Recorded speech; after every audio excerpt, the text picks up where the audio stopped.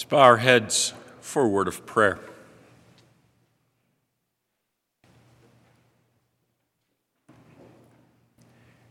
Graciously, we come before Thee, O Lord our God, trusting in Your love and Your mercy for each of us.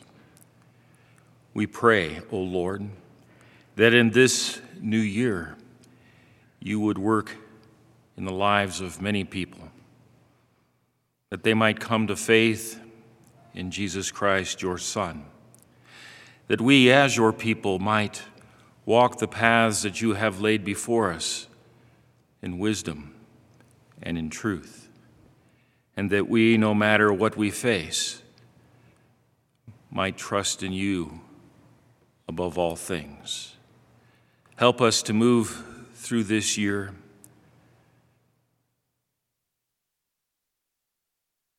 without fear, but full of hope. In Jesus' name we pray. Amen. A blessed New Year to you all. I like the term blessed New Year more than Happy New Year. Very few people use it. But every year, every day is full of God's blessings, whether we recognize them or not. For so often we are so self-focused and so focused on the world around us that we fail to see what it is that God is doing in our lives and who He has called us to be. It's very easy to take a look backwards and see what happened in 2020 and to lay it all out. But I would encourage you all to look forward. The question is, what lies ahead? The answer is, we don't know. A year ago at this particular time, if you had tried to predict everything that was going to happen moving forward, my guess is that 100% of us would have been wrong. Jesus tells us not to worry about tomorrow, for it carries enough troubles of its own, but rather to focus on each day, to focus on what it means to live by the wisdom of God rather than the wisdom of man, to focus on loving and serving the Lord with all of our heart, our soul, our mind, our strength. This morning, we have the opportunity to gather for what is a rare thing actually in the church calendar, and that is a second Sunday after Christmas. Normally the calendar falls in such a way that we only get one Sunday after Christmas. What an extra treat that we have. And because of that, the lessons that you heard read this morning are lessons that are seldom heard in the life of the church. Because not only do they only come around once every 3 years in our cycle, but because the second Sunday of Christmas comes even less often, we might hear these lessons only once in a decade, or not. And so we have this wonderful gospel lesson today of Jesus, who is in the temple,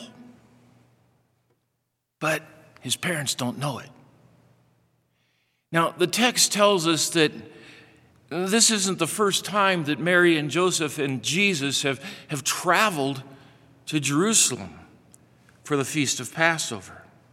In fact, the second verse of our lesson today says, his parents went to Jerusalem every year at the Feast of the Passover. And I would imagine, like many families, they have some traditions that have developed around the holiday. Traditions, perhaps, that are pretty solid. We have traditions like that, and yet in times of pandemic, they all got disturbed. But no pandemic at the time of Jesus. They go up there to Jerusalem on an annual basis at Passover. It's every good Jew's dream to make it to Jerusalem at least once in their lifetime for Passover. And every year they gather with other people to travel and to journey from Nazareth all the way to Jerusalem to celebrate Passover. And every year they have not had to worry about Jesus because they know he's off playing with his cousins and perhaps his siblings, and they're all having a good time. Think about it that way. People say, how could they miss him? Well, because every year they haven't had to worry about him. But this year is different. You see, Jesus is 12 years of age. He has become, in the Jewish custom, through the rite of bar mitzvah, an adult. And Jesus is in the temple, and he begins to listen to all of the teachers in the temple, because you see all of these different teachers in this huge Temple Mount area would kind of set up their little place of teaching, and it was kind of like an open college. You could travel from one teacher, one rabbi to the next, and you could dialogue with them. You could ask questions. And perhaps that's the way that Jesus begins, by asking questions. Perhaps he goes to one rabbi and listens for a little bit, and then he asks questions. And his questions are very pointed and very discerning. And then perhaps he travels to the next one. And at some point, maybe these teachers actually begin to follow Jesus because of the questions he's asking, and they're wondering who this young man might be.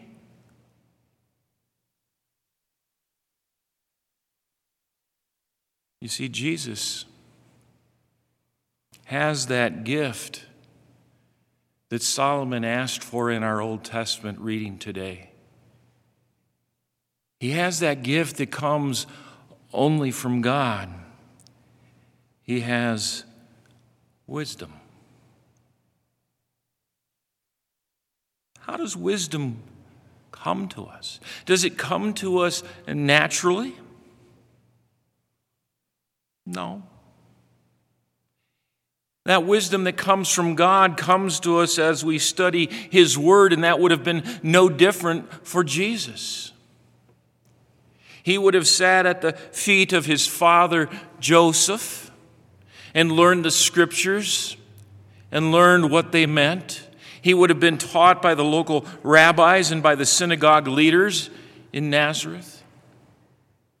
He would have learned to read and write Hebrew and Aramaic and Greek. And Jesus, in the very first verse of our gospel lesson, before this journey to Jerusalem, we read, he grew and became strong, filled with wisdom, and the favor of God was upon him. He's growing in his understanding of the Word and the understanding of who he is. That he's not just the son of Mary and the son of Joseph, the son of David, the son of Abraham, but he's the Son of God.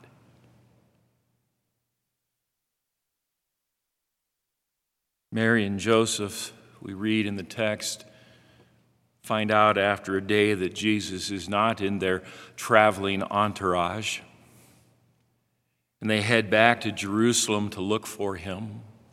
And after searching another full day in Jerusalem, that means 3 days, 1 day's travel, another day's travel, another day searching, they finally find him in the temple.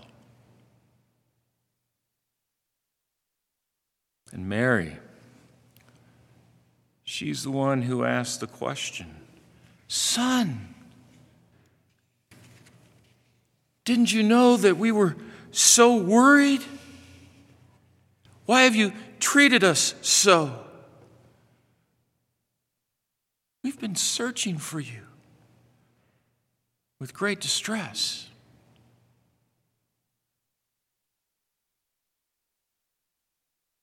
And somehow in these words we want to assign a certain amount of disobedience to Jesus. And yet there's no disobedience here. There's no fault here. There's simply an understanding that Jesus is in some ways already beginning to embrace who he is. He's not disrespectful to his mother or his earthly father. He simply says to them, "Why were you looking for me? Did you not know that I must be in my Father's house?"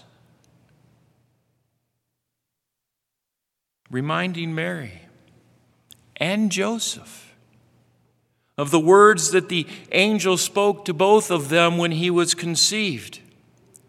He shall be the Son of the Most High.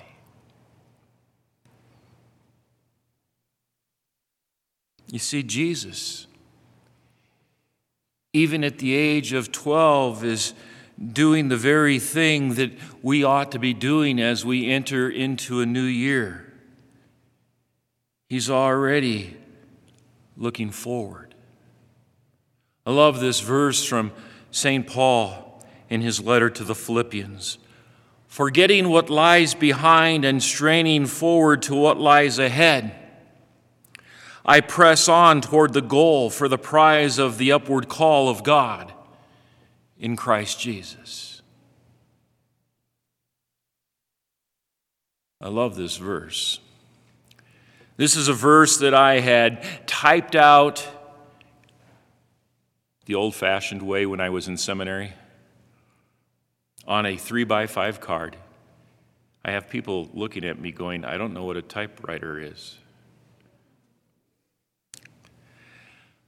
Tapped it out on a 3x5 card and I taped it to my dorm room door.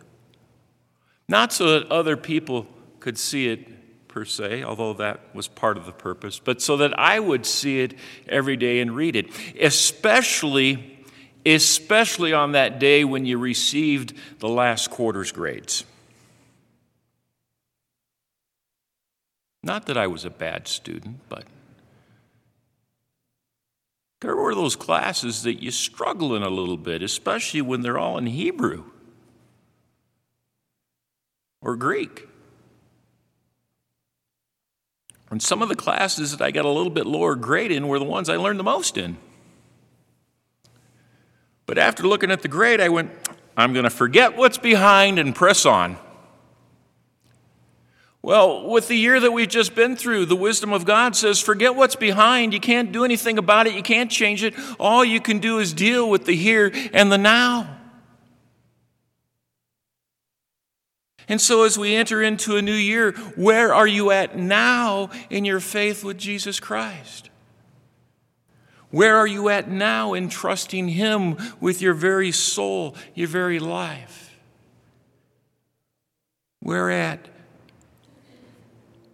Where do you find yourself? Forget what's behind and look forward.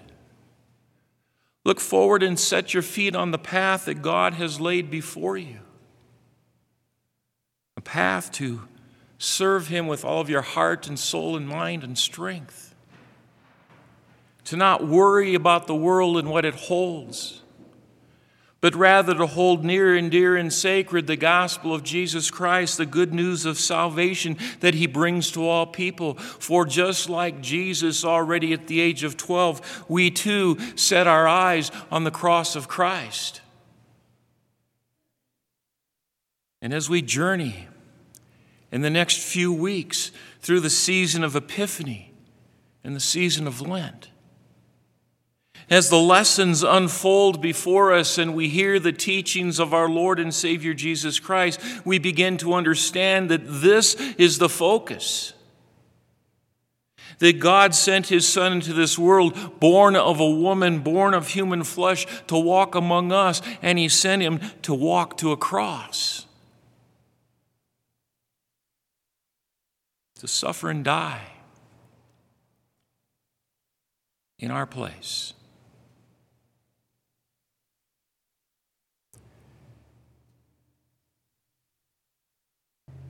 I love the words of the letter to the Hebrews, where it says, and I think these are great words for not only walking into a new year, but for walking into each day. Fix your eyes on Jesus, the author and perfecter of our faith, who for the joy set before him endured the cross, scorning its shame, and sat down at the right hand of God. Fix your eyes. Fix your hearts. Fix your lives on Jesus. And have a blessed new year, because the new year comes to us in Christ, and we are blessed in Christ. In his name, amen. And now may the peace of God, which passes all of our human understanding, keep your hearts and minds in the true faith of God in Christ Jesus unto life everlasting. Amen.